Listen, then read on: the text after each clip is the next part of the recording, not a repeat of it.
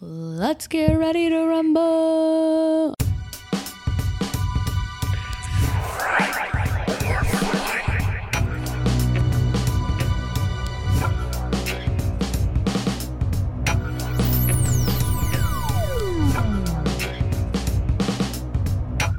Welcome back, dear listeners, to the Friday Flight Podcast, where we rank, recap, and review any movie in a given horror franchise. What are we talking about today? Today we're covering 2022's Netflix Texas Chainsaw Massacre, directed by David Blue Garcia, screenplay by Chris Thomas Devlin, and a return of Fede and Rodo from the Evil Dead remake and the Don't Breathe film franchise. Yes. Did the story. Love it. Initial thoughts. I enjoyed it. Wow, really? Yeah. I don't know why I assumed you were going to come in not liking this movie. I had my family made little comments to me, which we'll talk about. What are these comments? They were talking about the characters, and there's no shade to my family. Okay, no shade. Zero shade here, Zero guys. shade, family. No shade. No shade. They were like, all of these characters were just really woke. Okay. And I was like, watching this, and I was like, what are they talking about? Excuse me? Until the end, like towards the end, when a phone was pulled out and a phrase was used, canceled, then I was like, okay, I see that. But you don't think these characters are woke AF, dog? I just think that they're, I don't know, I just feel, I don't see the problem here. Okay, let's have this really short discussion real quick. There's a crux of the film for me, and that is the characters. And I think a lot of the people that are, I think your family isn't alone. I think a lot of like the people who like on Twitter or whatever have very similar criticisms. Okay. Now, and it's about the characters and how they are and they're too woke or whatever. Regardless of whether you think that is true or not, do you like the cast of characters we get? I did not dislike it at all. You didn't dislike them? I think the only one I did dislike was just the casting, and this is no shade to the actress, the casting of Elsie Fisher. Oh, wow. I love Elsie Fisher. I love Elsie Fisher as an actress, but I just did not really enjoy her character in this film. I didn't think that she brought a lot of, like, genuine fear to the role. Right. Here, let's go down the cast list, because I loved Elsie Fisher in the film, of Bo Burnham, 8th grade fame. Love 8th grade. 8th grade's a fantastic film. Made me cry, made me laugh, made me feel so many things. And in this movie, she's playing Lila. She's she survived a school shooting. That's kind of her backstory. I mean, I guess if you want to dig deep into her characterization of Lila, we don't know what that's like to go through a school shooting like that. I've never personally been through one, but we hear it every day. Yeah, it's not uncommon anymore. It's not uncommon anymore. It's actually very much part of our society, our norm. Yeah, kids that go to school are just like, that's on their mind. Yeah. I don't even want to get into that because it's a whole ordeal. But I guess in my brain, I was like, oh, she didn't bring a lot of fear to it. But then again, if you go through that, I guess maybe you've kind of already dealt with fear. I think that's kind of part of it. And in the movie, you see some points where she's just kind of like zoning out completely. And I think that's part of, having experience, and being a little triggered, I guess. Traumatized, jaded about it. We have Sarah Yarkin playing Melody, Lila's sister. Really enjoyed this actress. You liked her? Really enjoyed her. Me too. I think, she has a certain look to her. Yeah. And I think her performance does have the range, because I feel like part of her characterization and how she interacts with the emotions that go into her character are very specific. And I think she really does a good job of expressing that to the audience. Yep. I do have some gripes about the movie, but I mean, we'll get into it. It's not a lot. But yeah, really enjoyed Melody. We have Mark Burnham playing as Leatherface. Apparently, he was cast because of his physique, his imposing stature, and physicality. Makes sense. He was perfect. He's big. He's perfect. That is very important for you. It's a very important thing because even in the original, he was a big guy. Just he's a tower. Yeah, I think the enjoyment of the original movie is inextricable with Gunnar Hansen and his performance. So I can see how having the right person play Leatherface is a big deal. And even in the 2003 and the the beginning remakes, like that one, that Leatherface also did an amazing job. So if you are a big guy in stature, tall and wide, that kind of thing, I implore you and I'm begging you to be Leatherface for Halloween, and or send us photos of you being Leatherface for Halloween. Which I think is a pretty easy costume to muster up. Really easy. All you need is like, well, I mean, I guess it depends on which one you want to do. There's so many different versions. Yeah, you can do a suit, you can do a dress, you can do the butcher apron going on. We also have Jacob Lattimore playing Dante Spivey. Now, he and Melody are kind of like, Dante and Melody, they're like social influencer chefs. Yeah, very interesting dynamic. Yeah, it's an interesting idea. And Dante's coming with his girlfriend, Ruth, being played by Neil Hudson. I'll be honest, throughout the whole movie, I did not hear them mention her name one time. I don't know if they did. They literally, I watch movies with subtitles. Yes. Because I feel like I miss out on everything that's happening, so I need to make sure that I am tuned in. Tuned in, and I don't miss like small things, because sometimes they do have those weird little background conversations that are important later, and I'm like, why would they do this to me? You miss out on it. You missed out on it. And every time it mentions her talking, it says Dante's partner. Dude, that is kind of messed up, because I feel like her name is Ruth, but it's only like in the script. Yeah. Because we don't get to know Ruth. We get to know Dante's partner. Yeah. Which is kind of messed up, because I feel like she gets a lot of screen time. She has a whole scene with Leatherface, just her and him, like for an extended period of time. She also does, well, I can't even say, like individually, everyone has done a great job. And I do have a gripe about one person per se, but that is it as far as performances go. Okay, so those are our main four. You know, we have this cast and crew, and the whole plot of the movie is essentially that they're going into a town, like a mostly Harlow, Texas, that is mostly abandoned. Can I tell you something really weird? It's a little confession. Confess. So, child. In 9th grade, we had like family consumer sciences classes, and they, instead of letting you take a baby home, because that was for like the more further into the child development courses, more like advanced ones. That was also part of your, like, if that was your career pathway. Well, in my career pathway, it wasn't. I was just in the intro to it. So family consumer sciences general class, you had to take an egg home, and that was your baby. Okay, yeah. And I named my baby Harlow. Because I thought Harlow was like a cool combination between Harley and Willow. I love it. Harlow? I do too. Yeah, it's a great name. My family all bullied me. They said it was a terrible name. And I was like, I don't know. My baby did eventually, I had to write a paper on sudden infant death syndrome because somebody was spinning my baby around in the basket and they dropped it. So my baby... So you were neglecting the baby. No, I asked them to hold on to it for me, and they were like just spinning it around carelessly. And I was like, I feel like I shouldn't get in trouble for this. I feel like you should, because that means obviously you're an awful judge of character. Like, who would drop their baby off with like a maniac? Here's the thing: it's not a baby; it's an egg. I feel like people would treat it much different if it was a baby. If it were an actual baby. So what happened to the egg? It was not very. It was physically altered. Did it crack? It was, I think I don't know if they were hard-boiled eggs or not, but it was definitely cracked. Okay. I think I had to put it in a plastic baggie. Were you sad, mad, or did you think it was funny? Both. I was sad and mad because did you think it was funny at all? No, I wasn't. I did not think it was funny because first of all, it impacted my grade, and I'm a brainiac.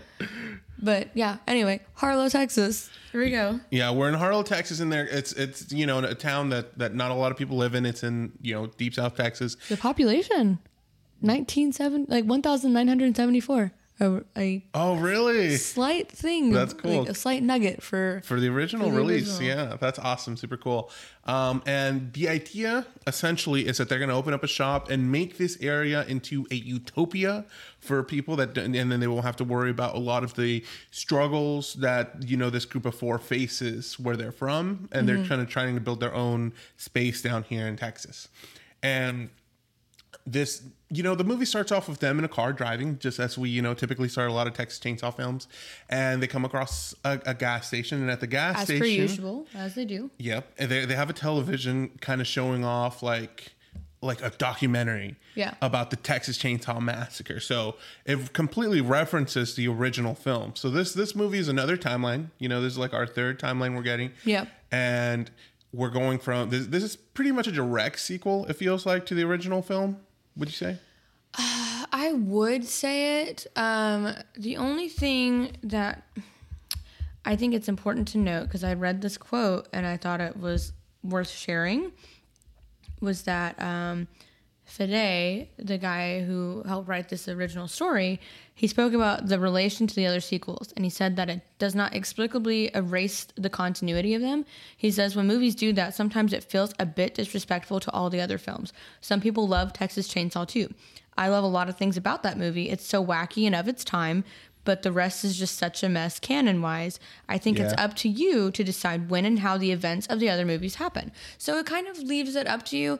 I mean, I think that that's the beauty and the mess of all of the other films, though, is that they could theoretically be they could all theoretically be related, but that gets really messy though, like he said, absolutely. Like really messy canon. So that's why I'm such a harp on that continuity, because story-wise it wouldn't add up. It does seem like it's a relation to the original film, but like many years later. Which I think is the best way to view it personally, because if you start adding in all those other movies and considering them canon, then it's kind of like it's just too messy. So it's easiest to just think of this as a sequel, I think, to the original film. But anyway, at this gas station, there's a documentary playing on the TV about like Sarah Hardesty and the rest of the gang. Sally Hardesty. Sarah. Tomato, potato. You know what I'm saying?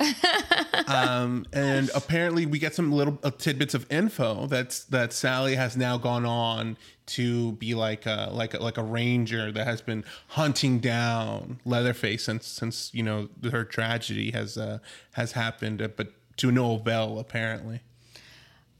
So I like this storyline, but at the same time, I also dislike it. It almost, and I don't know how long ago the story was made before it was released. Yeah. But without spoiling anything, because I don't want to, it's a very similar storyline to another franchise that I don't want to name. That makes me a little like, and the execution was just not as successful. Okay. And we'll get there when we get there, and I think you'll probably know when we get there, because you'll probably see the timeline, and you'll be like, oh, this is very similar to something else we watched. Right. I promise you, because that's the first thing I thought, and I was like, interesting take. Okay. It wasn't as well executed as the other franchises' storyline there, but I also was like really upset because I was like, is this the original girl? And I was like staring really hard at her every time we got the chance to see her. And this was one of my biggest gripes. But then I found out that Marilyn Burns could not return for the role because she died in 2014. She had passed away. I do think, though, like, I think you could take it at face value. I think if you didn't look it up, like, I think most people would assume that would have been the same person. Yeah. Because I think the casting was done well. It was done well. I was looking at her eyes. I was like, I could probably tell if it's her by the eyes. Like, I was really trying, but they never really, like... It's a long time in between. Very long time. So I don't blame you or anything. But yeah, they're going to Texas, and on their way out of getting the gas, this guy in a big truck pulls up. His name is Richter. Yeah. And Melody, not a big fan of this Richter guy, making fun of him for driving a truck. Yeah. Well, I mean, we all know those truck drivers. There are some truck drivers out there who compensate for their small PPs. They got to have a real big truck to feel manly. And then, you know. And that's what Melody says. And then, unfortunately for her, we later found out that this Richter character is going to be involved in this movie because he's a mechanic that they're going to go see. Yeah, he's their contractor, which is like, oh, Melody, foot in the mouth immediately. Yeah. You know, I feel like a situation like that would probably happen to me. I could see that happening, yeah. Because sometimes I'm not. I mean, I've gotten better over the years where if I disagree with people, I sometimes... it's hard because whenever I disagree with people, it's hard for me not to say something, like not to say my piece. Yeah. And I've tried my best as I've gotten older to just be like, is this worth the headache? Yeah, I'm completely the opposite, I'd say. I don't know if it's based on like upbringing or just personal, maybe your star sign or something. But I am so like peacekeeper. Like even if it makes me look like, oh, they think I'm wrong, even though I know I'm right, I'll just be like, I just let it happen like that. It's fine with me. I've also tried to get out of this, like, because I do like try to educate myself all the time, and there are some things online where it's like, you don't want to be a white savior kind of thing. Like if somebody else may or may not be offended, it's not necessarily like, as a bystander, say something, whatever. But there's also like this weird boundary where it's like there is a crossing that boundary at some point when you become like a white savior, when it's like maybe they don't need you to say something, right, kind of thing. So I've also just tried to like retract, or like, also remind myself that people will have shitty opinions, and it is not my job to change their shitty opinions. Yes. Even though some of it does pertain to things like people living in this life, being happy, and it doesn't bother them. I'm glad you say that, because that kind of comes up in this movie. Yeah. Once they get into town, Melody, I don't think subscribes to this way of thinking. I don't think because she does make these comments out there, and Elsie Fisher's character kind of has to like pull her back a little bit, and Melody does apologize for this, saying like sorry, I know I don't have to fight your battles for you or anything like that. Yeah. But yeah, I do appreciate in general like the sister dynamic. I feel like I love a good sister dynamic. We don't get a lot of them. No, we don't, but we do get a couple here in Lila and Melody. And let me tell you, like my sister and I, we are literally like this. So I love a good sister dynamic, just because like representation. Yeah, it's just different. I feel like you see some sister dynamics in some things, but it's just not as well done as this one. Because the two are polar opposites. Not that opposite, but like it's also just nice to see sisters that, and this is just part of the casting, I guess, that don't really physically look alike as well. Yeah. Which is something that I grew up with, where my sister and I don't really look alike, but we're sisters. Yeah, and I feel like they have a very sibling relationship with each other. Like they're not fighting, they're at odds often, but you still see like an underlying level of just like care, love, and care. Exactly. Yeah. Well, on the way into the town, that the four that we're following they meet up with a couple of the officers. They get pulled over, and they're a little tense about the situation. And the officer just tells them that, hey, like everybody knows that you're coming. So, a lot of the people that have been living here have been here for a while. So we just ask you to be respectful to the community. And Melody, talks to the officer for a second, and it's just like, yes, our grandma lived here before, and they share like a saying that they used to have. And then they drive back into town, into Harlow, and that's where they meet Richter, who ends up being their contractor. But they get into town, Richter's there. And like I said, I think this is a part of the movie where like this beginning part is where people have a big problem with the film. Like on the way out of the gas station, for example, the cashier, was called them gentry fuckers. Okay. Because essentially they're coming from a different state and gentrifying this small town. And they, people have been living here for a long time, and you have this outside group of people that want to come in and completely change everything with disregard of like what has previously existed for a long period of time.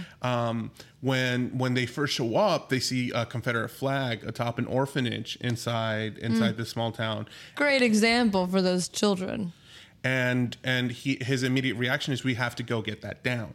That cannot be here because we have the investors coming. He gets out of the car and he says something like late stage capitalism. He's excited about it, and I think this movie, I don't know how much of it is. I don't think this movie takes a side on anything or anything. I think it's just not explicit. I think it's just more modern. I think this film engages with a lot of like culturally relevant things and now. modern issues. And I think just because it doesn't make it woke, and it doesn't make it necessarily make a commentary. I think a lot of this stuff is just in our vocabulary now, and I think a lot of people that rub against it in a wrong way might be just because they're not used to seeing this kind of thing. But that's just how time works. You know what I mean? Like as time moves on, the movies reflect, real life. So while people might be used to, a certain era of film and what's going on, or even when movies started getting cell phones or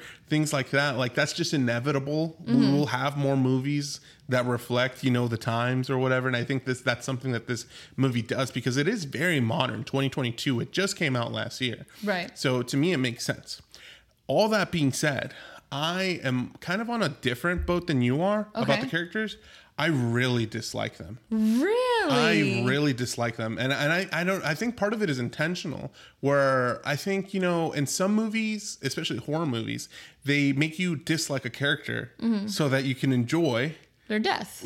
Similarly to like the 90s movie Leatherface, Texas Chainsaw Massacre 3, the boyfriend, I forget his name. Yeah, Brad or something. He was awful, right? He was awful, and I hated him, and I was like, die. Exactly. So I feel like... No, wait, that was Next Generation, I think. Yeah, or was it Next Generation? Yeah, you're right, it was Next Generation. But in that movie, intentionally like annoying character. Yeah. And I feel like our cast of characters here for me are there really is annoying. a bit of annoyance for sure, but I mean, overall, I thought they were like they all had a lot of like not as much depth as they could have had, but they did have depth, and that's something that I enjoy from a character in general. I agree with you.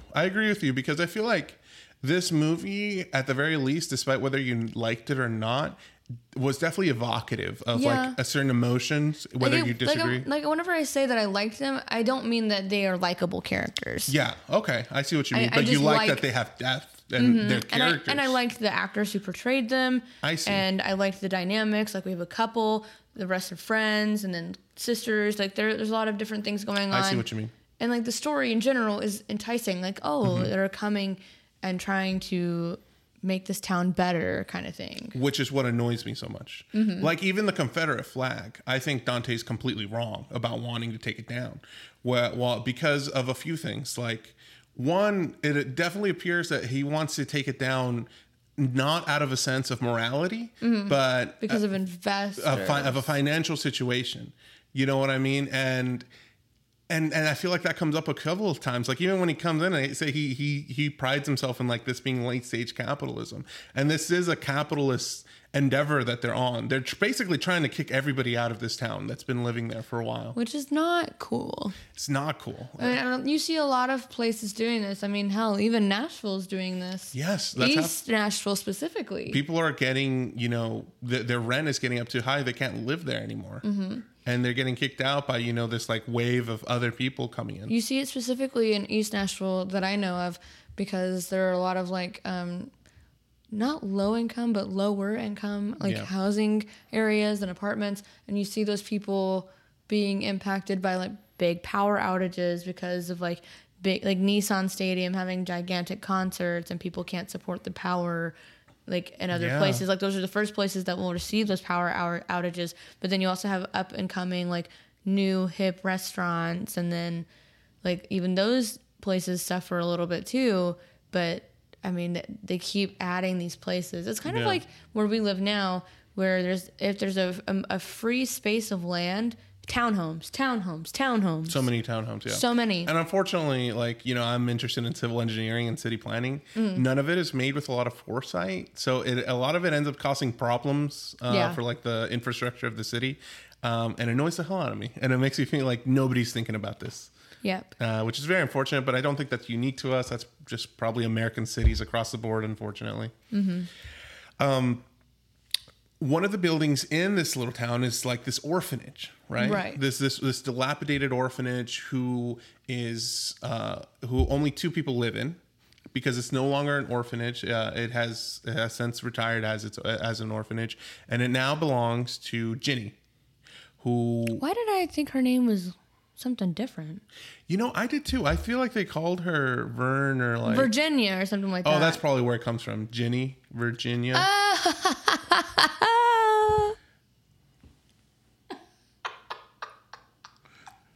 You okay, man? I am stupid, bro. Don't show this to my haters. They're gonna. Haters? Yeah, my haters. They're gonna be like, take her off the podcast. She's dumb as bricks. I didn't know either. J-I-N. That's only three letters. That makes a lot of sense, though. Jenny from Virginia. Makes sense. Okay, moving on. Well, Ginny takes care of one of the boys that she's raised since he was young at the orphanage. We don't know immediately who he is, I guess. I mean, we know who he is. It's Leatherface that she's been raising for all this time. Here's my problem with this storyline. In the photos, in this like 75 is what it said. Did it? I think it said 1975. Oh, wow. Okay. So this would have happened a year after he killed all of these kids, right? And he was a kid. But he was not a kid in that film. That makes no sense. That was a full-grown man, baby. And well, maybe this is what you're getting to. But if this movie obviously takes place in 2022. Yeah. And 1974 was 50 years ago. Right. So if he was 20 years old in the original Texas Chainsaw movie, he'd be 70 in this movie. He would not be having the strength to be doing all this stuff. And that's... anyway, that's just another big gripe of mine where I'm like, really? It's just, what can you do?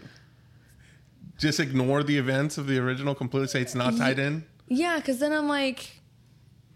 Where? Like, when did he become part of this orphanage? Like, he had this whole family. Especially if, like Fede said, like, if the other events of the other movies took place, like 1 through 4, then he would have been much older. You know what I mean? Correct. Before he even came to the orphanage. Correct. I was like, well, in the 2003 remake, he would have been born in the 30s. And then, like, in the 60s.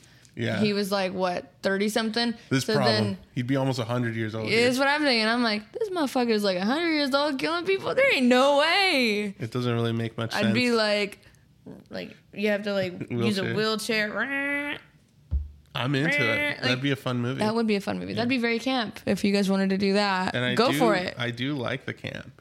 But Dante and Melody go into this house and just to check it out, to take down the flag. They're not able to, they get Richter to do that job. But while they're inside the house, they come across Ginny. And they say to her, like, you're not supposed to be here. Like, the bank foreclosed this property a long time ago. That's also a big problem, though, is like fucking insurance, fucking banks, like all of these like big capitalist schemes. I fucking hate it.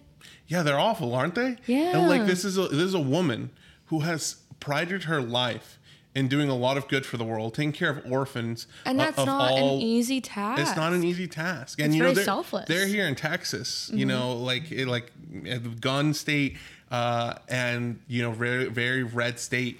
And she's taken care of several orphans of all colors, and she's also been holding back Leatherface from doing any killing for a long time. So she's doing a lot of good for the community. But Dante and Melody are barging into this woman's home and mistakenly, like wrongly, kicking her out of her own house. Man, when it's revealed that they fucked up. Isn't that crazy? It's so sad. It is sad because Ginny ends up collapsing and having a heart attack. And it's all caused by these two like overzealous teens. Because of their so she's like so stressed and high strung about this situation that she's like, I have the title, and they're like, you don't have the title. Like the entitlement that these characters have. Exactly, they're like, very you entitled. Think that you could just come into someone's house and demand to see their papers and stuff like. Who the fuck are you? They've been in this town way longer than you've been born. Exactly. And see, this is I think this nails a problem on the head that like I typically have, like remaining, like removed from like any kind of political side or whatever. I think a lot of people who see the world in like black and white, right and wrong, have this idea of just pushing what they think is the right thing to do. But I think in doing so, it doesn't help. And really, it creates a wider gap of disparity. And I think that's kind of what goes on here, where like I feel like if you genuinely want to, create bridges and narrow the gap, you actually want to form relationships with people that you might disagree with and, come to terms on something. But these characters do not seem remotely interested in that. They're very authoritarian and like just wanting to push their way. You know what that reminds me of is like, okay, so the actress Sydney Sweeney from Euphoria. Okay. Very great actress, very talented actress.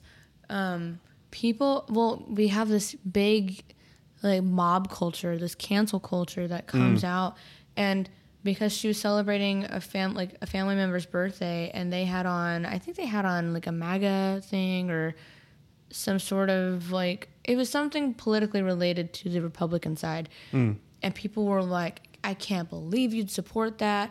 You probably voted for Trump. And it's like, first of all, that's very invasive. Yeah. Second of all, she does not owe you anything. Yes.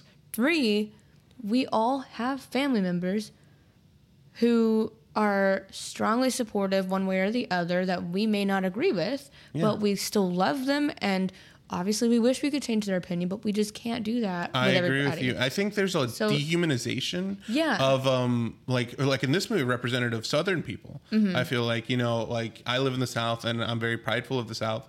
But I have views that aren't associated with the South. Right. And I think people think of us as stupid. I think people think of us as... everyone thinks I'm stupid online, so... and I think dehumanizing people like that is a, like, I don't know, just a shortcut to disaster, because that's not what you want to do. We're all people at the end of the day. Because, like, obviously the Confederate flag has a lot of, like, negative connotations. And it does. But there's some nuance here. Like, she explains herself, and here's the thing. I am also not a fan of the Confederate flag. I'm not either. But this woman lives in Texas. You know what I mean? And the way she explains how she views the flag personally isn't in a negative connotation. Like, she explains that, like, it just reminds her of her dad. And while that may be, whatever for her, it might, affect other people negatively, it hasn't. And she lives in this place, Texas. So maybe there is a point where it can be communicated with her, like, hey, this hurts another subset of people. But instead of approaching anywhere near that kind of like calm conversation, they just take it down. They intrude themselves their way in there. They barge in and do it themselves into a space that isn't there at all. And I think when we approach situations like this, it leads to violence. It leads to nothing, no compromise. Divide and everything. Yeah. I think that there's also like, there's this like depth of sadness to Jenny when but I mean, it's just like she's so set in her ways, and it's abundantly clear that she's living in the past a little bit. Yes. But I mean, it's Texas, and in a small town, and like this ghost town essentially. Harlow is a ghost town. It doesn't seem like they have a lot of interaction with the outside world at large. So I mean, it makes sense that she would think, oh, this is okay. But she also uses an old term that they used back in like the 50s and 60s. To describe Dante and the kind of people that she would raise in the orphanage. As a black person, instead of saying like, I've raised young black boys, she just straight up says a different word that I don't even feel comfortable using because it just feels so old and like uneducated. Yes. And that's the thing, though, and they just immediately, which I mean, not for me to say that they. Yeah, but there is like I was saying earlier, there's nuance. Like her intention isn't to degrade anybody, here, and like to make any kind of change or strides, that there needs to be like an actual sense of communication instead of like just aggressiveness. I think it would have like obviously in this like Dante utopia kind of thing, or however they were trying to create this little community, which the idea itself sounds great. It sounds like it sounds really cool without pushing out the old community. Yeah, there needs to be an enmeshing and a relationship, because you know what they could have done? They could have like revamped that orphanage for her, and if she wanted to hire some help, she could have, started taking care of more children again. But then, I mean, barring anything with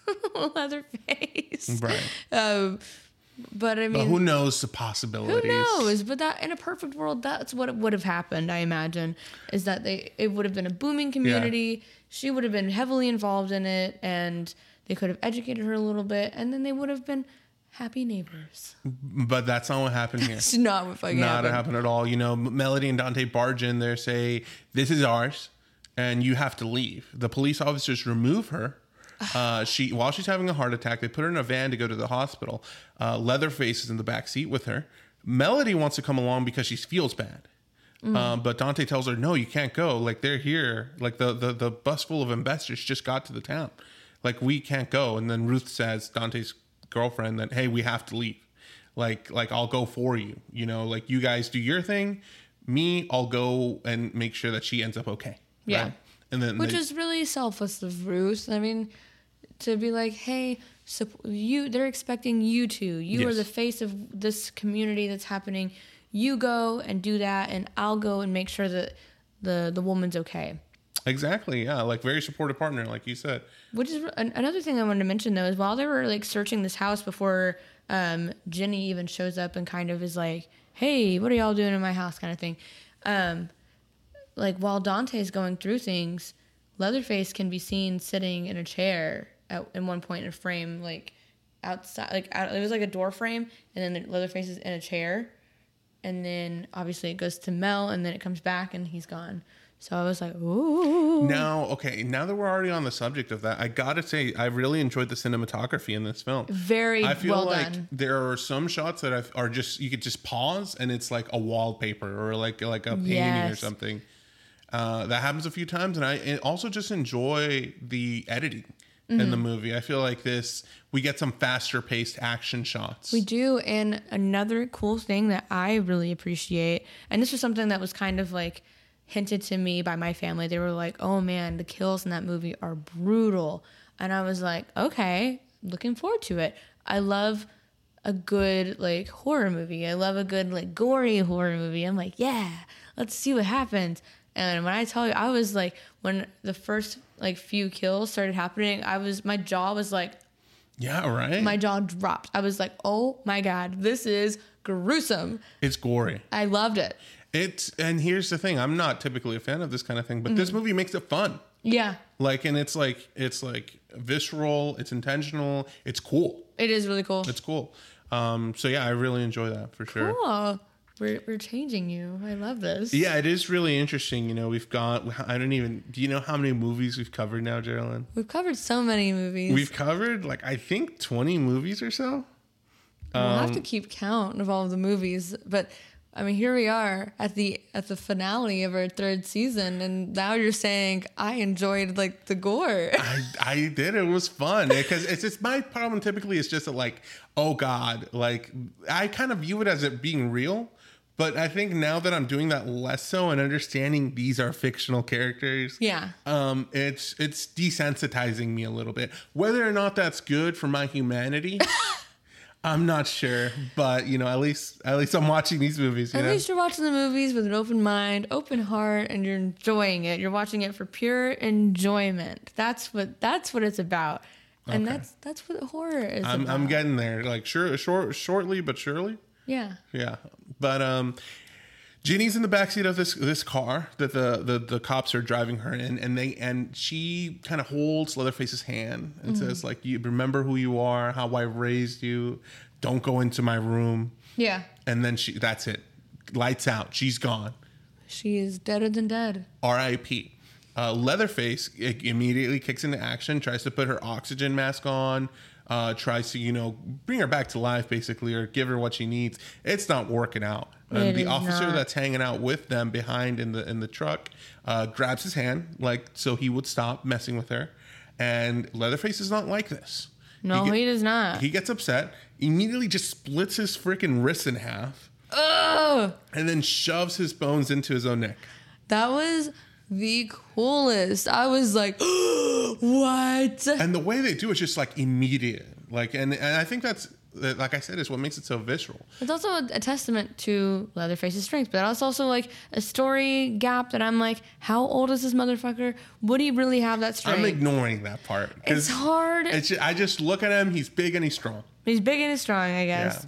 Yeah. But he does this to this officer. I forgot what he does to the other officer. Does he just like... He does that and then somehow like shoots through the back of his head? I think something like that, but in any case, he demobilizes the officer driving to have them like crash into like a giant field. It looks like a big farming machine. Sunflower field is what it looks like. Yes, I don't know what it is. They were like kind of naked sunflowers. They were very tall plants, whatever they were. I think they were naked sunflowers because they looked just like they had like the brown part of the sunflower, but without all the beautiful petals. So maybe it was like the season where they were maybe dying kind of thing. So you think they are sunflowers? I think they are sunflowers. I'm not very familiar with flowers. But they crash into this site. Ruth awakes to find that like, oh, everything's messed up now. The guy behind me looks dead. The two people, like, I don't see Leatherface or his mom in the back seat because he's kind of busy dragging her out and then slicing her face off and then putting it on top of his own. And, you know, Leatherface is back. You know what's funny? And this is another complaint that a lot of my family and friends have made where they said that they didn't like his mask. They said that he looked like a pig. And I was like, I honestly thought he was terrifying. Yeah, me too. I think it looks super scary. I really... And that it's his mom's. Yeah, that makes it even more messed up. But here's my thing. Is it really his mom? Actually, you know what? Probably not his mom. Because but like his caretaker. His caretaker that has been basically his mother for many years, even though we still don't quite understand the storyline here between the original and this, but I digress. His mother, whatever, that's even more messed up, you know? Yeah, it is really messed up that, you know, that's whose face. And it's not like he hasn't treated it or anything. He just like slaps it on his face right from hers. Slaps it on his face, bloody. The only thing, my only thought, well, it was silly, but my only thought was just, how's it keeping on his face? That was my only thought. Like, how's it not Well, I falling imagine he just kind of got a little bit of like the top of the head, like the scalp, and like pulled it over his or something. I don't know. Not that it matters. Not that it matters, but logistically, we have questions. Yeah. Ruth kind of enters like this very tense-ridden scene where like she's stuck in this car. She doesn't know what to do. She doesn't want to open the door, alert Leatherface. She hears that there's, you know, a radio in this cop car, and she wants to communicate with them, but trying to be really quiet about it. This scene was so tense, and I had so much anxiety because I was like, oh. I wasn't sure if she was going to make it. I feel like if it was me, I'd jump out and run. Just because Leatherface is a huge guy, I feel like he wouldn't be able to chase me. But Ruth might have been injured. Yeah. After being in a car crash. Unfortunately for her, she doesn't make it out. Leatherface appears at the door side and stabs her in her tummy. He like rips her tummy open, essentially. But so she's doing all of that, and then she sees the cop is still kind of alive, and then she pretends to kind of be dead, like the one eye open kind of situation. Watching him like beat in the cop's face. And then her window's not open. So then he, like, beats her window open after the fact. Just so tense. It is really tense. It reminds me a lot of, there's a scene, I think, in Scream 2. Yes. I think Scream 2's was a little more tense. Yeah. But this one reminded me of that. It reminded me of that as well. I was like, oh, it's from Scream 2. Like, dead person in the car, so we think. Right. I forget how exactly this happens. It might have been through Ruth's attempt of communication, where we are we have this scene in a barn, like cutting up a pig, and it appears to be Sally Hardesty, the ranger who has been looking for Leatherface for all this time. Now suspects that she knows where he is. Yep, because the radio call from the police thingy. I can't. What the fuck? I don't know. Yeah. Police radio? Police radio. It gets to the guy who works at the gas station who initially warned them in the beginning and was like, we know who you are. All of those things. And he calls Sally and he's like, there's been a killing. I think it's him. Because he hears Ruth saying, he's wearing her face. He's wearing her face. So that can only mean one thing. Yeah. That it's Leatherface. Yeah. Now, back at the town, Melody has received a text from Ruth saying that the woman, Jenny, had died. Yeah. And, oh my gosh, Melody's like, I just killed her. She's spiraling. And it's like, there is a level of responsibility there that, yes, they are, like, responsible for the death, but they didn't I think they did kill her. I mean, that's also like health issue. It's not just like. But they caused the issue. They wrongly entered this woman's house and kicked her out of it. Had they not done this, then yes, she would not have died, and she would have probably been fine. And not only had they not done it, but they did do it, and they were wrong. Yeah. So I think their hubris did kill her, if not themselves. So their guilty conscience makes them go back to the place because they're like, we have to look for the title. It becomes a problem because Richter finds out about this, that, Ginny had died, and he takes away their keys for the bus and the car and tells them, hey, like, I just heard that lady died, like, and it's your guys' fault. You just killed that woman. And they're like, okay, we'll prove that we own the place by getting the title, but they can't find the title. They can't find the title. They don't have it. And then this is another little plot hole that doesn't make any sense. Their plan now is to look for the title at Ginny's house, because if they're in the right, she won't have it. And it's back at the bank somewhere or something, right? Yeah. But you can't prove a negative. Like, if they go into the house and if they do find the title, which they do, it proves that they're wrong and Ginny did have the title after all. But if you don't find it, you still have nothing to bring Richter to prove that you do own it. Right. So it doesn't make any sense whatsoever. But it doesn't even get that far, because during their search here, Melody's the one that finds the title and realizes, oh my God, we made a huge mistake. They killed this woman. All while, by the way, this party's happening down in the community because all their investors are like, woo, community. Yeah, they're all having a party, a barbecue no less. Yeah. We get kind of a shot of like the whatever those things called, the barbecue machines. What are they? Barbecue machines. What do you mean? Like not a stove. Like a smoker? Is that what it is? They were cooking some burgers and hot dogs. Or a grill? Is that what it is? Like what you cook a big burger and hot dogs, yeah. The grill. Okay. Well, when they open the lid, they make that photography bowl. Yeah, they make that noise. I love making that noise. Nice little callback. I really like the noise. I know, it's fun. Yeah. I really want to know what it is, though. I think it is a camera. I'm not convinced that I really know what that is. I really like it, though. Not that I don't know what a camera is. I don't want people to think that I'm not dumb. You know what? I don't put it past these people, Whatever. But they're looking for the title, and somebody else is there, it appears. They're not alone in the house. Leatherface is there. Which is ironic, because both Dante and Melody, or Mel, hear this person in the house when they think it's the other person. So they're like, Dante? Yeah. Melody? And it's not. But Dante turns around, and it appears that it is Leatherface. Man. This scene leading up to him seeing, like, Melody, interacting with Melody, that whole scene, Dante's death, like, this is not his actual death, because but still. What ends up killing him? What ends up killing him in the end?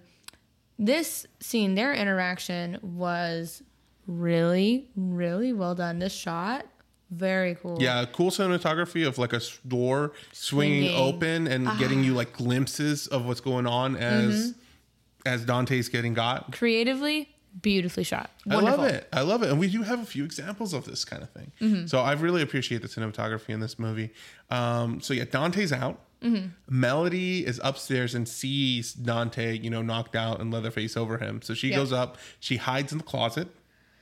Oh, so tense. Here we got another one of these scenes where, she's trying to hold her, noise, not make too much noise.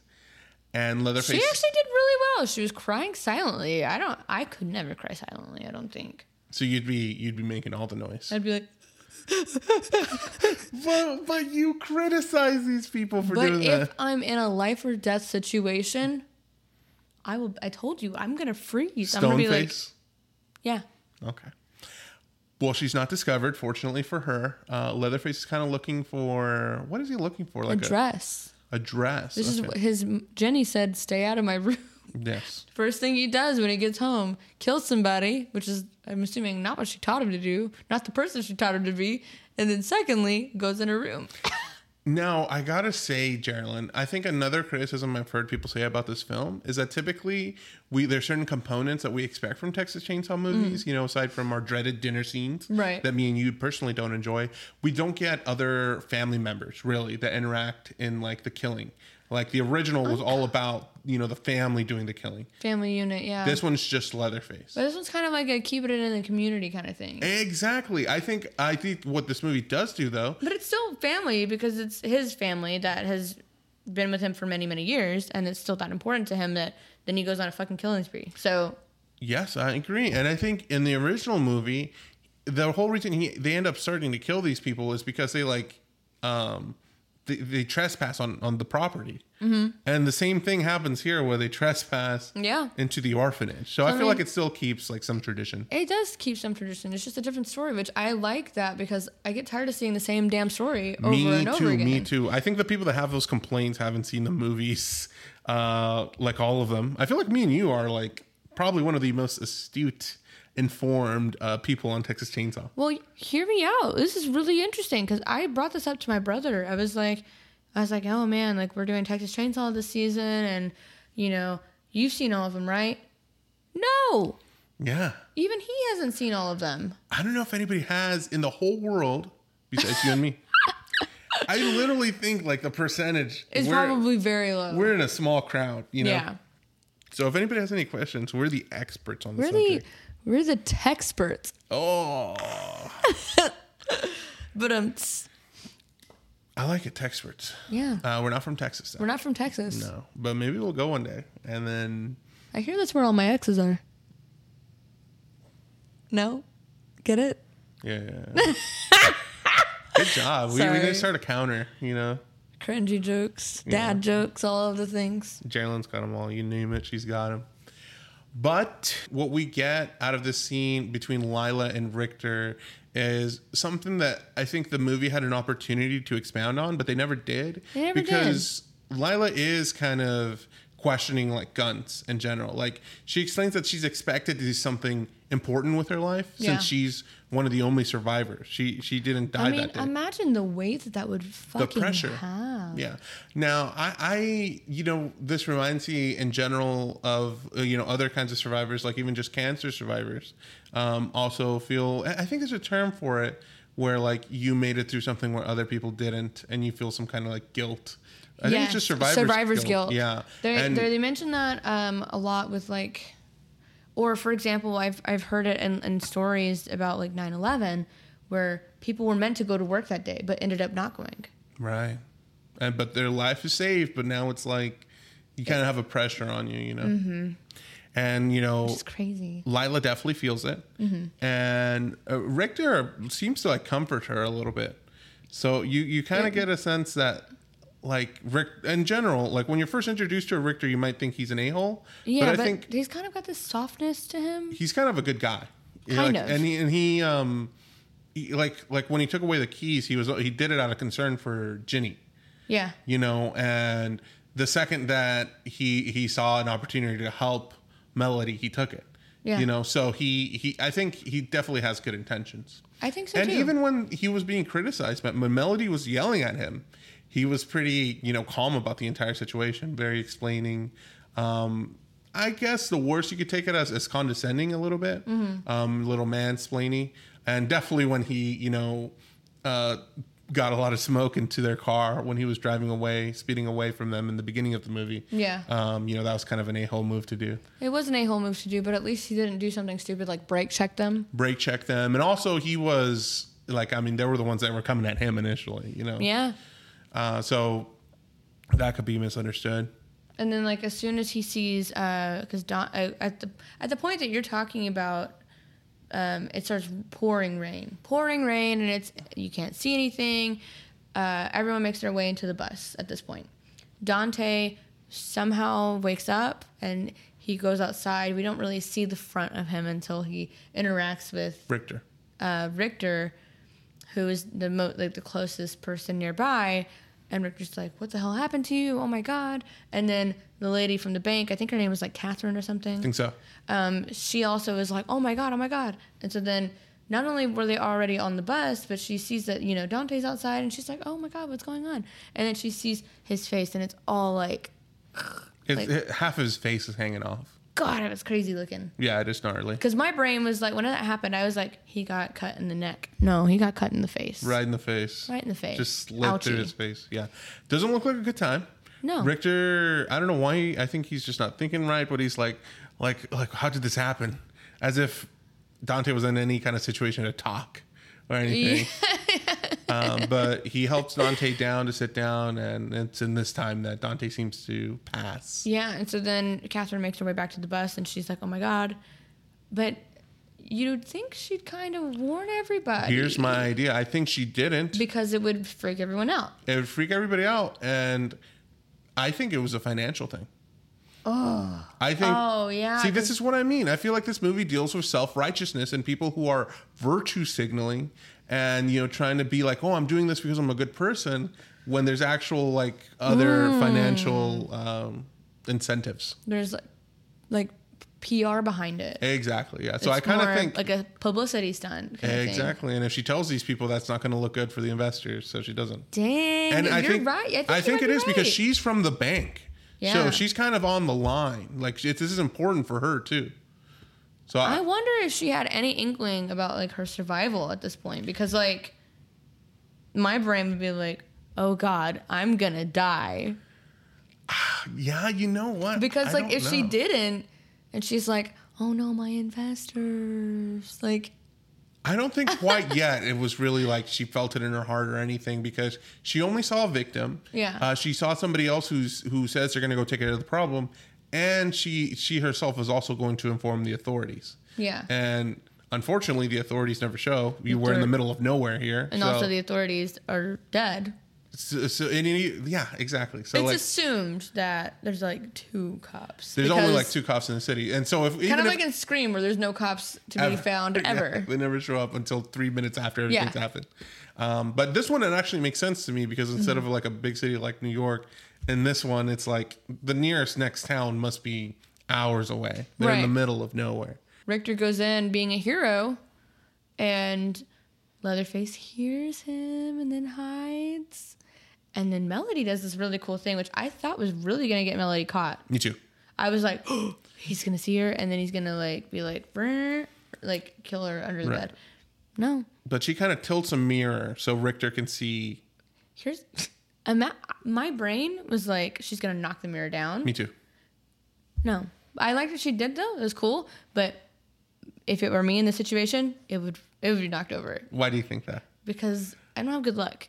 Literally, my boyfriend has this really big, cool coffin-shaped guitar case in my living room. Yeah. Over there, I was moving it around, trying to show my sister, oh, hey, have you seen this? It's really cool. Let me open it for you and show you what it looks like inside. Oh, boy. Literally dropped the fuck out of it, and I was like, oh, my God. Was Patrick here? Yes, but he was upstairs asleep. Did he get mad? No, because he was asleep. He didn't know. Did you tell him later? No, his guitar wasn't in it, so it's just a case. Okay, I would have told him. Nah, this is a funny little anecdote, No, it was more of a moment with my sister. So okay, and everybody watching the podcast. Everybody watching the podcast, but you had to be there to understand the severity and the humor there. I see. My sister and I we laugh at our mistakes a lot. Fair enough. Better to laugh than to cry. Every day of my life. I'm just kidding. Richter is able to see, and this Melody helps him dodge this initial attack. Yeah, tremendously. I really thought, man, Richter's gonna get him. He's gonna get that ass. Because I like Richter, and then Richter's he's coming in loaded. He has a weapon, but Leatherface doesn't skip leg day. Oh no, he does not. And then speaking of leg day, yeah, he kicks him in the knee, and then his knee just like inverts. It was like a nice little curve, just a little curve, and I was like, huh? He got horse legs. He got an inverted knee. Looks very painful. Very. Despite this, he doesn't go down. He, it still ends up on top of Leatherface trying to push him against the wall. Yeah. They break a mirror, and Leatherface does this very simple trick where he just shoves Richter towards I don't know, like it's a broken glass. Conveniently placed shard of glass. Yes. And he's like, bah! Bangs his head against it, and then he's gone for. When he falls to the ground, Richter sees Melody. Yes. And in his last act of being alive, he pulls his keys off of his pants and kind of lays them right in front of her. I thought for sure Leatherface would have taken the keys. I don't think he was. Why would he? He doesn't know how to drive. We've learned. Because like in several movies, there's cars and he never drives them. That's true. I guess that never really dawned on me. Yeah, he doesn't drive. Maybe he's just never had to. That's fine. Yeah. I mean, he seems to get along just fine, just walking everywhere. There's so many shots of Leatherface just walking slowly. Walking or running. Like down the street, things, spinning around. But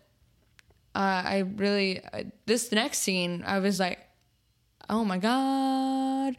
Like Leatherface has a sledgehammer. Sledgehammers the F out of his head. Yeah. Makes them into mashed potatoes.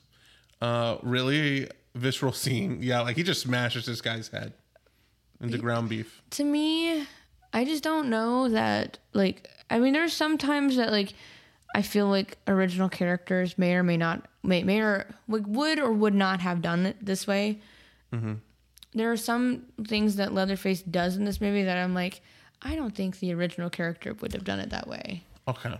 So but that's fine. It's just a small gripe. Here's my attempt at like expressing that in words, I suppose, is that I think in the original film, Leatherface was more of a reactor. Mm. He wasn't very proactive. I feel like most of the things he did was because people were on his property, and then when he saw his relationship with the rest of the family, he was kind of, attacked, mocked, made fun of. Right. And so in this movie, Leatherface appears to be the violence he ensues is a lot more forward, I feel like, than the original.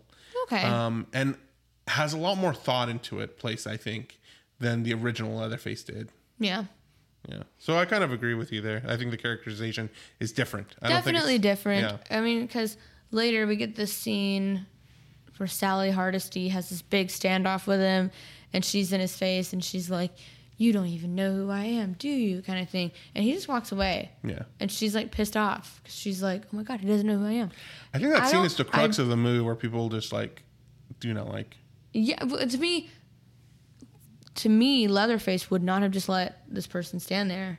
He would have just killed her immediately, right then and there. Well, I think it goes both ways. I agree with you. Like Sally Hardesty eventually comes into the town, to kill Leatherface, and she finds Leatherface, points the gun right at him, and doesn't do anything about it. She doesn't shoot him.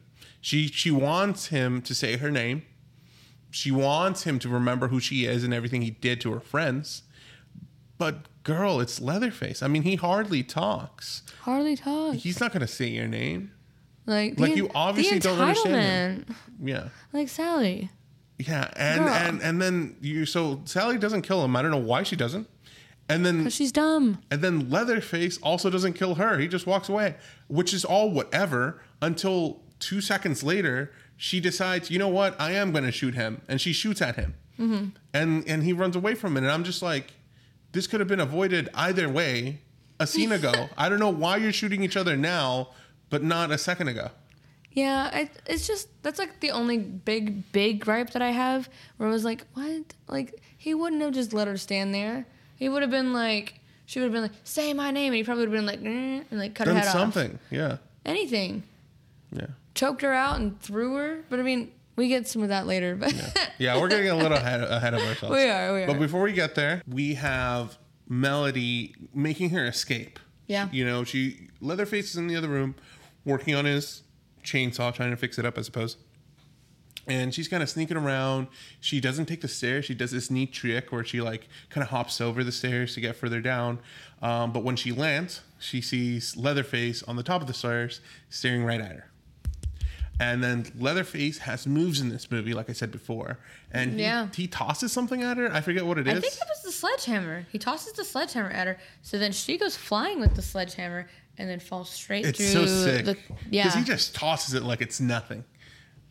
And imagine he's like, this is nothing. Yeah. Like, imagine him at the gym. And she goes down. Yeah. And now she, has this chase with Leatherface. She gets underneath the floorboards. I forget how she ends up there. Do you remember? Because she falls with the sledgehammer and then she lands in the floor. Yeah, she lands underneath the floor, and then it's this fun little trick that Leatherface does where he just sticks it in there and starts just riding it up across the floor, and she's just like crawling away from the chainsaw. Yeah, and then luckily she runs into her sister Lila. Lila, I guess, like suspecting something. I don't know. I think it's just odd. She's very at odds. Everything's going awry. You know, everybody's gone. Like none of the four are with her at all. Right. So she goes out and she says, screw this, I'm going to go and investigate. You know, earlier she saw Catherine come into the car being all like, whoa, like, hey, everybody stay here, lock the door, nobody do anything. Lila's trying to be like getting information and be like, hey, what's going on? And they just won't tell her. So she ends up leaving, like, walking out in the rain, and she hears Melody's cries, screams for help. And they have like a little vent at the end of a little crawl space underneath the orphanage. And Lila helps Melody out. But before that, Leatherface cuts up one of the pipes, and a lot of poopy sewage falls upon her. Yeah. Very gross, very nasty. But now they are Very both outside. stink nasty too. I'm sure. And it's raining. Yeah. And she gets it like all over her head too. So it's very gross. Literally a poopy head. Literally. So now Lila and Melody are running away. Yeah. They're running away, and I don't remember where they end up per se. They go to the bus. They run to the bus. Lila has the keys, hands it over. But while they're in the bus, yes, Leatherface comes up because they try to drive away. Oh yeah, they do try to drive away. I forget. Yes, they try to escape, but Leatherface does this cool party trick where he like hits the tires. Yeah, he likes to do that. And so the driver like is like, oh, something's wrong. Walks out, tries to find out what's wrong. He never finds out, I presume, because the next shot we get. He really got ahead of himself. He really did, because he ends up beheaded, his head thrown back into the front of the tour bus. Yeah. And now it's a problem because Leatherface gets on the bus. And this is the scene where, as you mentioned earlier, where there's a bunch of people in this bus and they're just looking at Leatherface standing inside the bus with a chainsaw. And all of them pull their phones out and start going live, right? Yes, because apparently this was like a dark humor thing, because it was like a thing about cell phone culture and how instead of people actually like doing something, they just pull out their fucking phones to document it. But so I understand the commentary there, and I do think that there's some truth to that, and that it is humorous. But it's also like it's got this level of sadness that it is because of that truth, where it's like instead of just fucking recording everything, I don't know, do something, because Leatherface, because they threaten him. They're like, one move and you're canceled. Leatherface doesn't care about being canceled. He doesn't know what cancel is. Like, I'm like, okay, you idiots. Yes, they're dumb. And you know what's even funnier? I don't know if you noticed any of the comments on the live stream. No. Because Leatherface, you know, obviously doesn't care about this, slaughters the bus. Like, just like limbs flying everywhere. Like legs, people, arms, chainsaws people together. Like, yeah, he pushes a chainsaw to somebody and then pushes that somebody into somebody else. It was fucking legendary. It was a slaughter. Yeah, it was a bloodbath. Yeah. And in the live stream, you could see like, oh my gosh, this is so fake. Or like, where is this? I want to go there. You know, because people think it's a haunted house. Something like that, yeah. Because everyone's perception of reality is skewed because of social media. Yes. People, like, I don't know. Like, I know that there have been several things that have been trending that were real, and people didn't know it was real at first, and then people would be like, oh my God, if you run across this video, here's the beginning, what the beginning frame looks like. Don't watch it. Because people have, like, recorded, like, unaliving themselves before and posted it online, and it's I hate that. very triggering and sad and stuff. So then at first people probably think it's fake and all kinds of crazy shit. I mean, it's like that YouTube thing with Logan Paul or one of the Paul brothers. Yeah. I don't know, when they recorded a dead body in the woods or something. Yeah. It is, and it happens a lot. There's people out there who are like doing this intentionally. Yeah. They like to troll people to get them to see these imagery that they probably wouldn't have liked to see otherwise. Yeah. And yeah, it's awful. And so, you know, we saw the movie The Menu recently, and they have a similar experience to that, where things start going awry in that movie as well. Mm. And some of the people think it's part of the show. They're like, oh, he's so dramatic, so theatrical. Yeah. So I believe that. I feel like we are kind of like that. I feel like we try not to believe it's this awful thing. Yeah, I agree. I think that there is some truth to that, which is really, it makes it even more sad. but also to even tie it back to the school shooting like story attached to Lila's character, we're so numb to things. Yeah, desensitized. We're so desensitized to things that we're not like. It's like, oh, okay, like that's our reality. If we hear about another school shooting, something that's like the response it should garner is like this very like deep sadness and just like a loss. Mm-hmm. You know, that you feel that this grievance, this grief, this fear, this anger. Amongst us, when we hear that in the news, it's just the next month, and it's like, oh, that's sad. But we just don't have the emotional capacity to be sad about every kid when it happens so often. It's just part of the norm, like you said. Yeah, because it's like, oh my gosh, if you go online on this mass shooting like website thing, it tells you how many shootings there are per day, and it's like they literally are happening every day, and a lot of them do go like unreported as far as like on the media coverage. Yeah. But that doesn't mean it didn't happen. Exactly. But it's just like... Because, like, Columbine was huge. Yeah. Stonewall was huge. But then, you like, when it happens so often, it's like they don't put every one of them on the news. And it's probably because it happens so often that they probably just can't cover it all. Yeah, exactly. Which makes it really sad that is our fucking reality. That's our reality. But, I mean, yeah. That's the take that I get from it, though, is that, like, that's... Our desensitization as a culture is that, you know, even when we're faced with death and these horrible things, our brain goes into this record mode. Like, yeah. And even like in other situations, when people go to concerts, they'll spend a lot of their time recording the concert. Or something that I think is funnier is like people that go to the Louvre in France and like they take a picture of the Mona Lisa, and I'm like, what is the picture for? You're taking the worst photo that has ever been taken of the Mona Lisa. Yeah. And like for what? To prove that you were there? We believe that you were there. Like, why do you need this photograph? Right. Just enjoy it. But you know, that's neither here or there. You know, I went to a museum in Chicago, took a picture of some Van Gogh paintings. I mean, my brain, whenever like things happen, especially like, I mean, I'm a fur mama. I'm a cat mom, so. My brain, when something adorable is happening, I'm like, take a photo.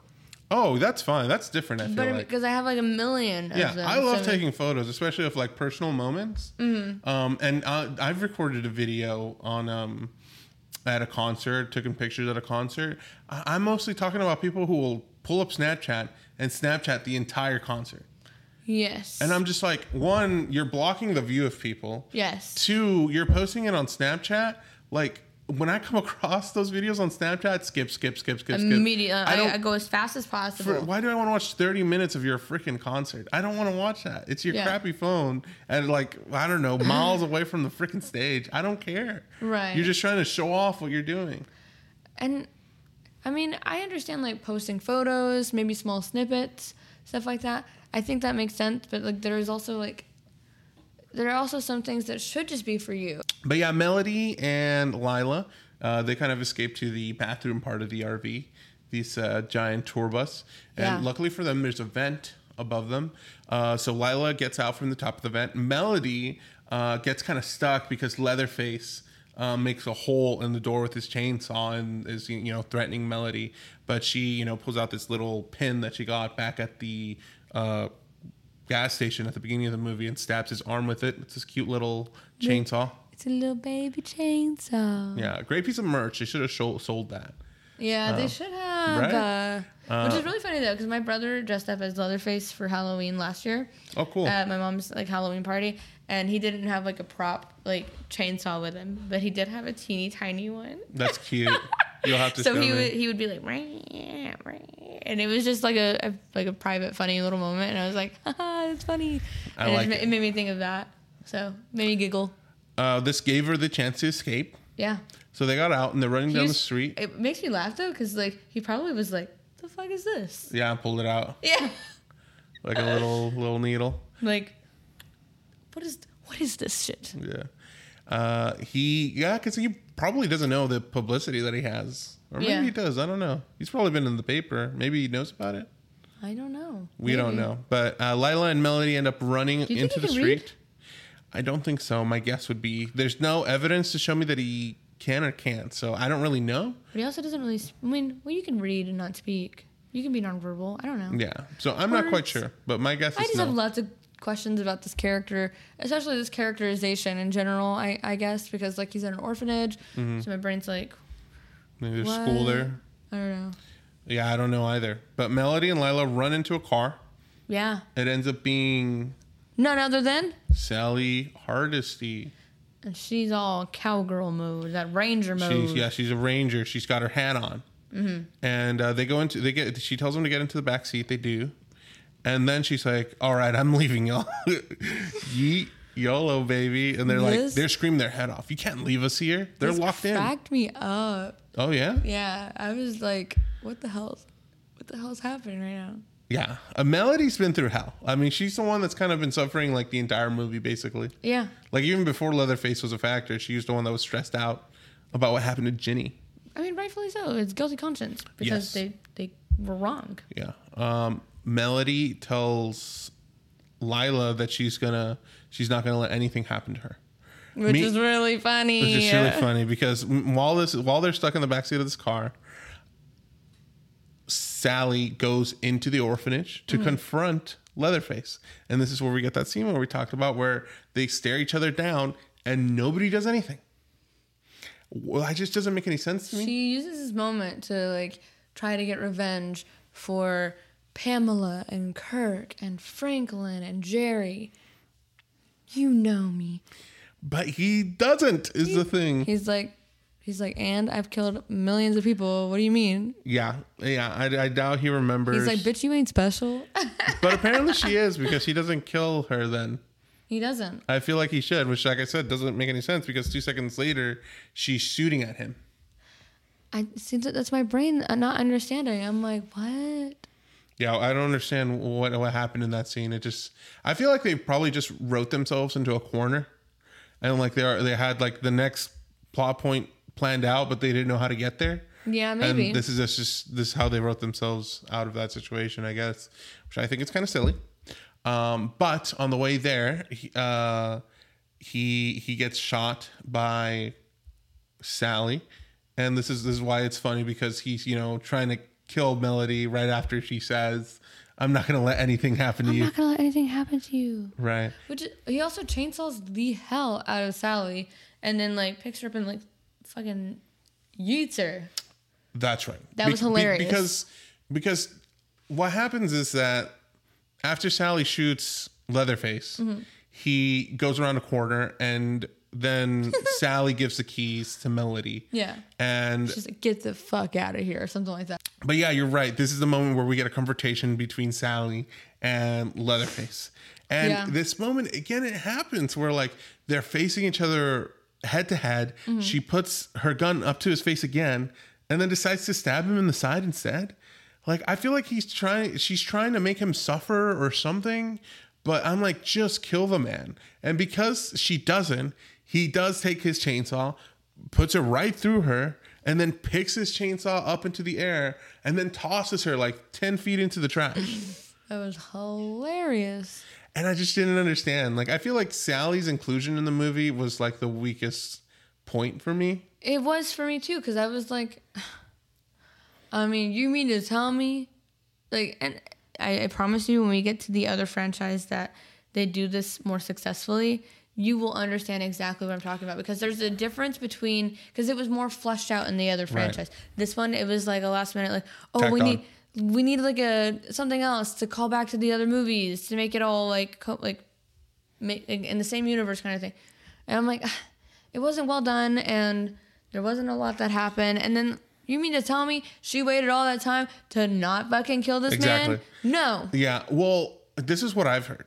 I've heard that this movie's self-aware of the film that you're talking about, and that it's like a parody of it, and like this part of it, it's like this so is you a more kind of know the franchise that I've just because I heard somebody say it, and interesting, and so I heard somebody say like this is a more realistic approach to that. Like this is what like if it went another way, it could have just been like this. I understand that parody of it, I do, but I think that there's like these are different fright, well, not fright, fight or flight responses. Mm-hmm. This being like a try to fight kind of thing, but you freeze in the moment, and then the other one being actually fighting. Yeah, I think. I just think even if it is satirization, I don't think it really comes off as like entertaining. Like if you are gonna do anything like a parody or make fun of poke fun at something, it has to be funny. Like it has to work. Like evoke like some kind of emotion out of you. And this one doesn't. I think the only emotion that comes out of me is when he like yeets the body, and then I'm like. And that to me isn't worth it enough to have this whole interaction with Sally. It's not worth it for that, because to me it wasn't executed well. And then I'm like, if you were like, that movie executed the storyline well, this just did not. And then to find out like that's just a satirization of it makes it worse for me, because then it's like, so not only did you like make fun of it, but then you also didn't succeed with it either. Yeah. So, I mean... Like for nothing, basically. For nothing. It was just thrown in. Yeah. So, I mean... Yeah.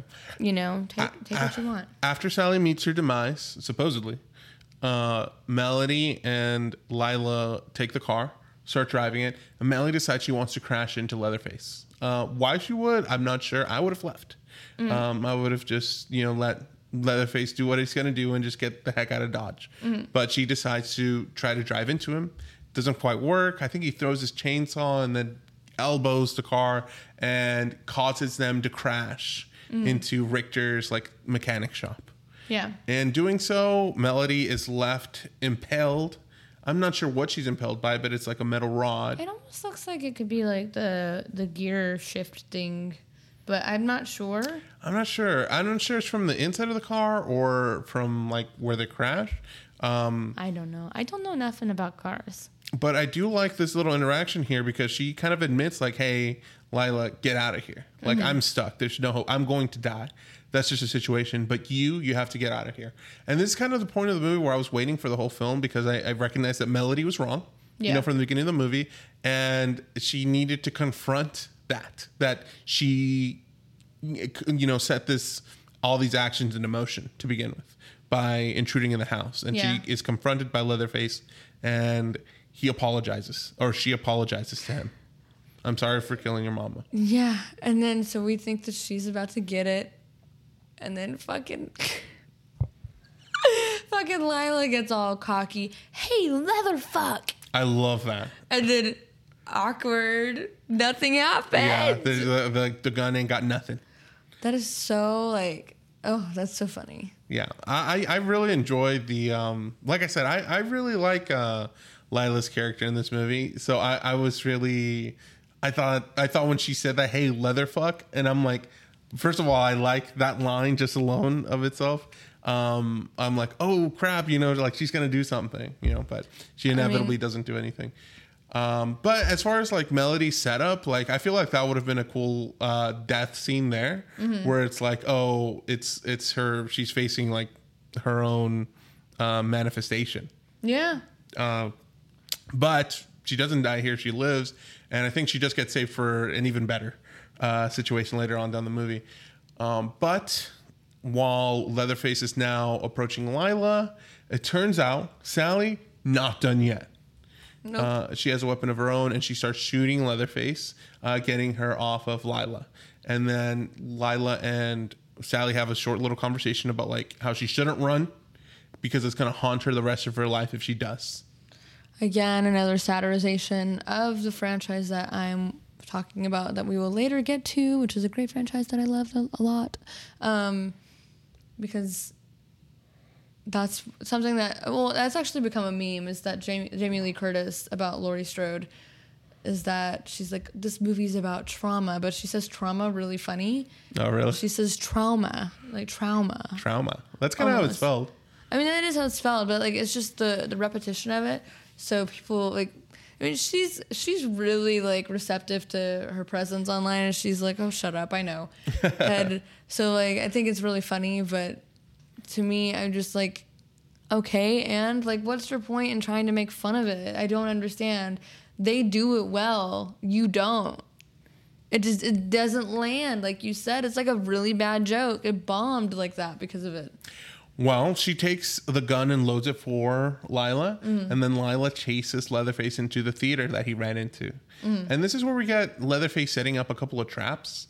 Like he makes a lot of noise with his chainsaw and then puts it down, so Lila thinks that's where he is. But really, he's right next to her. So he tackles her, and then they fall into like this little pond. Just a little pool of water. Casually. Yes, and they kind of have their tussle in below the water. We don't really know what goes on down there. This made me like think of it was like a callback to part 3. Oh yeah, because that happened in like that nasty like pond or whatever it was. I hadn't thought about that, but yeah, that has happened before. And I was like, oh God, what's gonna happen? And then somehow Lila gets out, and then my brain's like, how? Because we don't see any of it. We don't see any of it. I would have loved to have seen some struggle, maybe some hands like just coming out of the water situation. We don't get any of that. So I'm like, you mean to tell me this young, potentially teenage girl overtook this grown tower of a man under the water? Yeah. There's no way. I'm way weaker underwater. I don't know. Yeah, I have no clue what must have ensued. It's like punching someone in your dreams. You're like, like, what? I just don't understand unless you kick the crap out of him. Or he hit his head on something or something.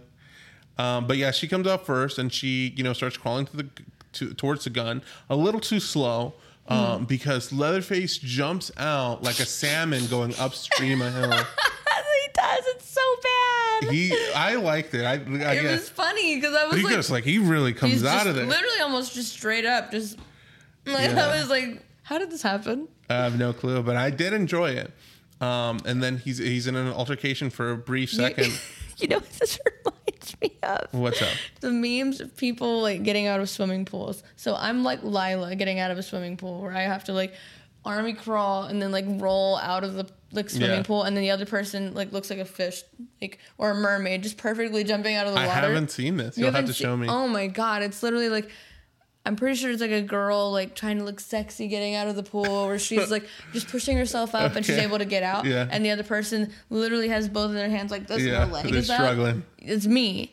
And it's like me and other girls. It's just you're so heavy when you leave the water. Like, I'm like, how do you make it look so effortless? You look like a fucking mermaid, and I look like Humpty Dumpty rolling out of the water. I just feel like it's like it happens slowly. It's a weird sensation, is it not? It is. Because in the water you feel like light as a feather. But then when you're getting out of it, it's like you're wearing like steel boots or something. You're like, fuck, I'm so dense. Yeah. And then you're like all of the water is like in your bathing suit, and then you're like leaking everywhere. Your hair's wet. This whole situation. Oh my! It's like you're so hyper aware of like how much you weigh, and you're like, I can't move. But I guess the people who are doing it in a sexy way must just be strong, right? They're just like pushing through that. They gotta be. Yeah.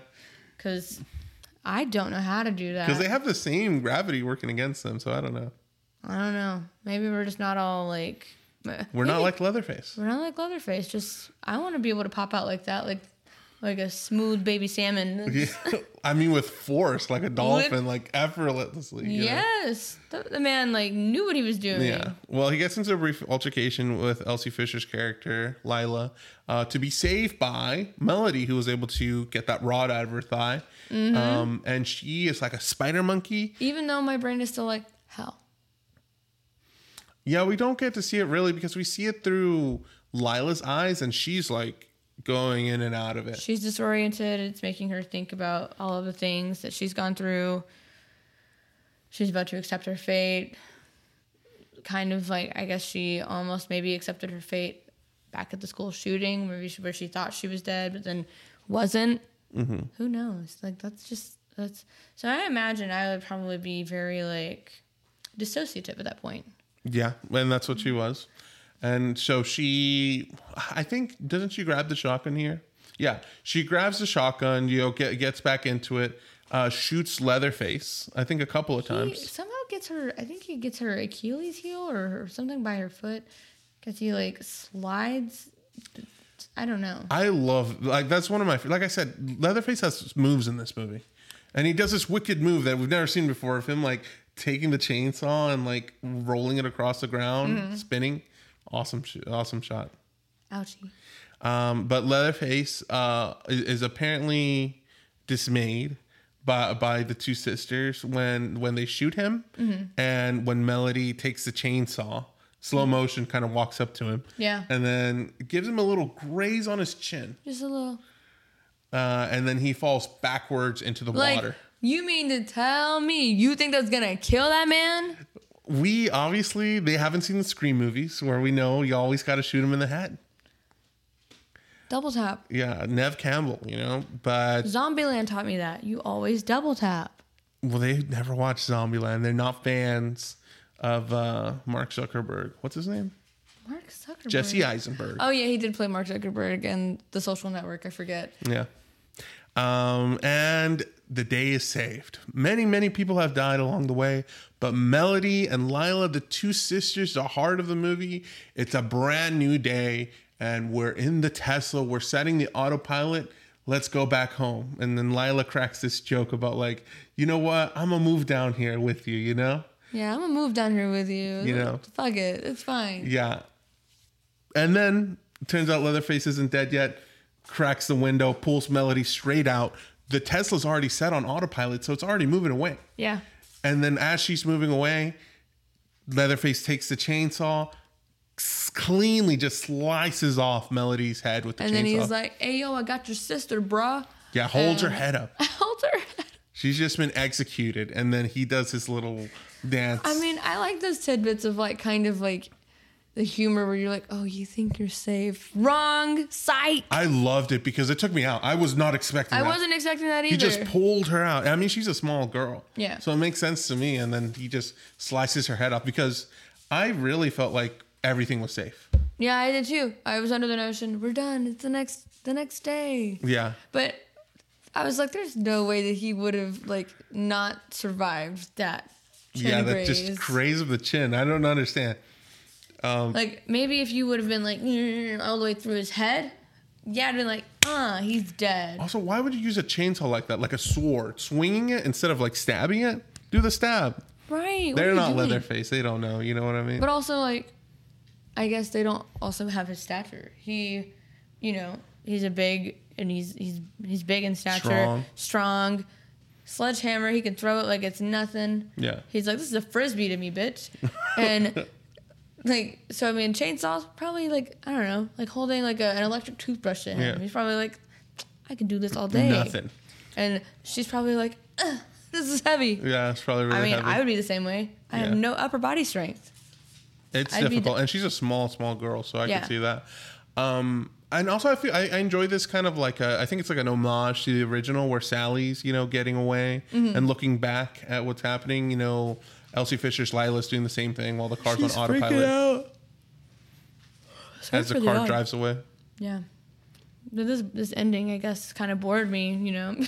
I like this ending here. I really like this last kill.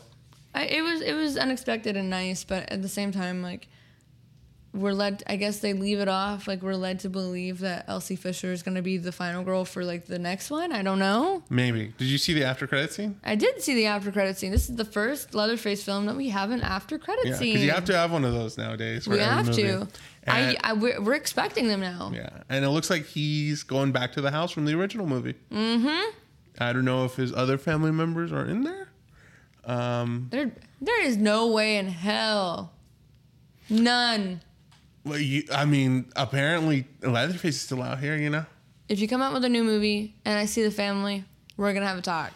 And if we get a dinner scene, we're going to have a talk. I'm done with the dinner scene. Please, done no with more the dinner scene. Scenes. Stop it. I don't want him. I don't want him either. I want more of an original story. This was an original story. Mm-hmm.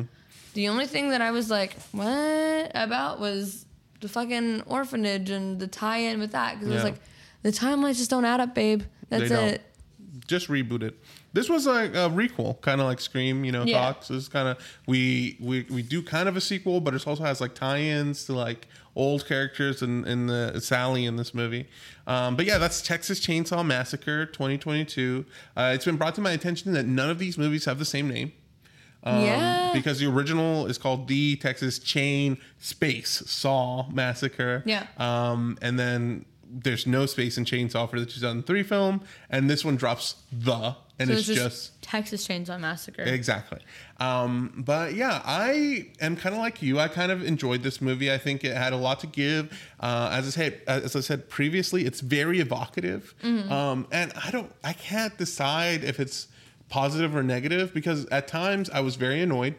Yeah. Like I said, because these characters and their gentrification of this town. And at other times, I was just enamored by the cinematography, the ingenuity of like the killings and like how gruesome they appear to be. Yeah. We completely left it out, but one of the most gruesome killings, in my opinion, was back at the bus when Catherine was trying to get out through a window, and he takes a chainsaw and slices her in half while she's trying to get out the window. Oh yes, and then we just see the upper half of her body just fall off, and we see some leftover intestines and they're hanging, and then it takes time for them to catch up, and that's just like a neat little like it's like rope or whatever. Yeah, I loved it. Yeah. I loved it. It's gross. It's gutty. It's just fun. So ultimately, my feelings about the movie are a bit mixed. Yeah, truly. But to get into our rankings, I'll go first for this one, Geraldine. Yeah, go for it. My current rankings stand at 2017's Leatherface at number 1, number 2, The Beginning, number 3, the original 1974 film, number 4, Texas Chainsaw 3D, number 5, the 2003 remake, number 6, Leatherface, Texas Chainsaw Massacre 3, number 7, Texas Chainsaw Massacre Part 2, and at last place, Leatherface. No, it's Texas Chainsaw Massacre, The Next Generation. Yeah, sorry. At last place, Texas Chainsaw Massacre, The Next Generation. This movie, like I said, is a mixed bag for me. I want to like it more than I do. I think the cinematography does a lot for me. Apparently, this movie did have some trouble in the production of it because it had a director and they started filming. And then when they got the first scenes back, the studio didn't like them. And so they fired the director. And they had to reshoot everything. They had to reshoot it with this new director, same script, same actors. So it makes, whenever stuff like that happens, I wish I could see the other footage just to see how bad, what they didn't like about it. That's always interesting. So it did have some trouble, and it is on Netflix. It didn't have a theatrical release. Apparently, some people think that it's because they didn't think it was good enough to put in the theater, so they sold it to Netflix. I don't know how true that is. I think that's all speculation. But that's also interesting because of all of this this big strike that we have with both writers and actors with residuals. Now it makes me wonder, are they even making anything off of this? Probably not. Which is because insane, the right? fucking billionaires want to keep everything for themselves and not pay people what they're fucking worth. Without those writers and actors, you would have nothing. Pieces of shit. That's why you have no talent.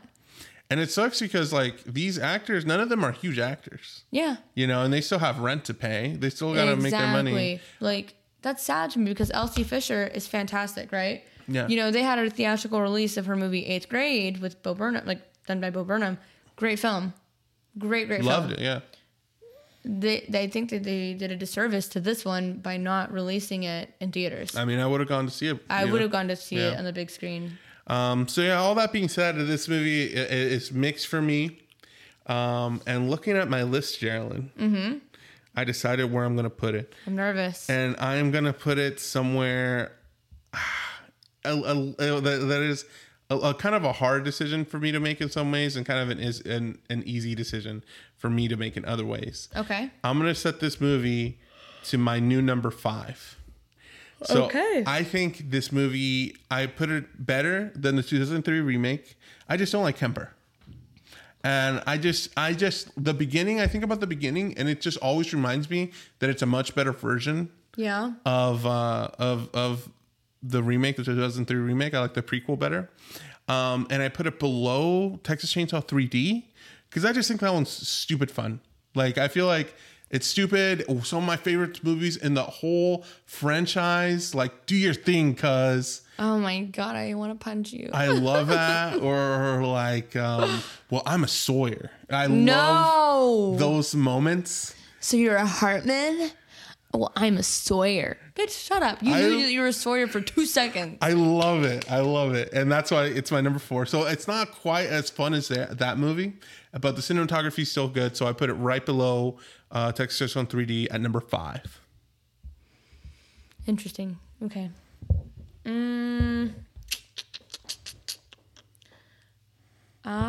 am going to struggle with this one, but okay, here we go. So my current ranking stands at, in first place, the original 1974 film. In second place, The Beginning. In third place, Leatherface 2017. In fourth place, the 2003 remake. In fifth place, Texas Chainsaw 3D. In sixth place, Leatherface Texas Chainsaw Massacre Part 3. In seventh place, Texas Chainsaw Massacre The Next Generation. And in eighth place, Texas Chainsaw Massacre Part 2. I think where I'm going to struggle is because of... I think I know where I'm going to put it as well. Okay, exciting. So, the cinematography is well done. The story is interesting enough, but there are definitely gripes for me where I'm like, this was not needed. Especially Sally Hardesty's involvement in it. It felt like it wanted to be satire, but it ultimately didn't land that way. But it did achieve some of the dark humor far better than Texas Chainsaw 3D. No. But the kills were brutal. Not as brutal as some of the other ones that we've watched, but they were really brutal, which was enjoyable for me. The mask was not as cool as some of the other ones. And there were not many other things going on. I mean, this movie was simply all about him as well, which was cool for me. But I don't know. This is really tough. I think I'm going to put it in my fifth place. So in between, to the 2003 remake is still better than it for me as far as the story. I think that it was a really good, solid remake of the original film. And I think it's ultimately not as bad as Texas Chainsaw 3D. Well, that's fair enough. So that means it's both our fifth places. It's both our fifth places, so it's right in the middle for us. Yeah, right in the middle. So not kind of splitting the good movies from the bad movies for each of us. Yeah. I agree. Yeah. I know we have different opinions on 3D. I personally think it's really fun. And you, I think, find it grating, yeah? What do you mean? Like a little hard to watch. It wasn't the worst thing I've ever seen, obviously. It's just the story, it felt kind of rushed. There were definitely a lot of inconsistencies.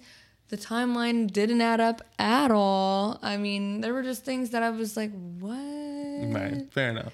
I just like hanging out with Heather and, her attitude. I hated it. But also, none of the characters had chemistry. None of them. But in 2022's, they did have chemistry. That's fair. Yeah, there's more depth to them, like you said. More depth, and, you could kind of, I don't know, like, the motivation's there, like, you get it. Yeah, but you don't get a do your thing cuz moment. I don't need to do your thing cuz. We get a hey leatherfuck. I don't know. Okay, you know what? You're right. Yeah. That was better to me, even though it was cringe as hell. So, yeah, everybody, that does it for season 3. We have our lists. Yeah. And you know what? I'm just going to go over... Let's go over our final list since this is the last episode of the season real quick. 9 movies. There's a lot of movies in this franchise. A lot of movies. You haven't seen... If you're listening to this one, I know that you haven't seen all of them. I know you haven't. And I know I have. So I'm the authority here. My list goes... My final list. Okay. Number 1, Leatherface. Number 2, The Beginning. Number 3, the original 1974. Number 4, Texas Chainsaw 3D. Number 5, the 2022 remake or requel. Number 6, the 2003 remake. Number 7, Leatherface, Texas Chainsaw Massacre 3. Number 8, Texas Chainsaw Massacre Part 2. And at last place, The Next Generation. All right. My ending of the season ranking is in first place, the original 1974 film. In second place, Texas Chainsaw Massacre: The Beginning. In third place, Leatherface 2017. Fourth place, the 2003 remake. Fifth place, the 2022 requel. In sixth place, Texas Chainsaw 3D. In seventh place, Leatherface, Texas Chainsaw Massacre Part 3. In eighth place, Texas Chainsaw Massacre: The Next Generation. And my final and last place film for the entire franchise is Texas Chainsaw Massacre Part 2. Fuck Chop. Fuck Lefty. Fuck Stretch. That are stupid. Wow. Okay. Well, we don't disagree that much in our list, I feel like. I think our top three are the same movies. Mm-hmm. We both like the original, The Beginning, and Leatherface. Yeah. They're just backwards in our listings. We both have The Beginning at number 2. So that movie was like a really great showing. I feel like we both really enjoyed that. And as far as the bottom of our middle of the list is the same as well. 2022 and 3 are right next to each other in our lists. They're just swapped. In each other's lists, and our bottom 3 are the same in our list, where they're in different spots, but we both dislike Leatherface, Texas Chainsaw Massacre 3, Texas Chainsaw The Next Generation, and Texas Chainsaw Massacre Part 2. So many fucking movies with long ass titles. Shorten your titles, guys. Yeah, you guys should do that because it makes it hard on me to say all these words right next to each other. But yeah, it was a fun time. It was a good time. I'm very if anybody's listening to this, I just want to know what you guys think, because I know you haven't seen all the movies, and I have. So I want to know if your perception is different than mine, because we may have had different experiences. If you have seen the movies, do you agree with our rankings? Do you disagree with our rankings? Why or why not? Do you love the supposedly beloved Texas Chainsaw Massacre Part 2? If you do, why? Why? It's kind of a lot. I don't like it. I don't like it either. Yeah. Remember when Stretch like dances with the... Don't remind me. Yeah. Don't remind me. Well, thank you everybody for tuning in to this season. It's our longest season yet. 9 whole freaking episodes. We really appreciate it. We're going to have a nice little special soon. But then our following season is going to be just as long. Oh, it's actually going to be one episode longer. I'm going to go ahead and tell you guys, right? It's the next season we're doing that I'm really excited about. I feel like the tables are being flipped a little bit because it's the only franchise that I'm like previously familiar with doing this podcast, where I've seen like, if not all, most of the movies. We are doing Saw, which is right now 9 movies, but in about a month, 10 movies. Which we're still really upset about because the original release date was late October.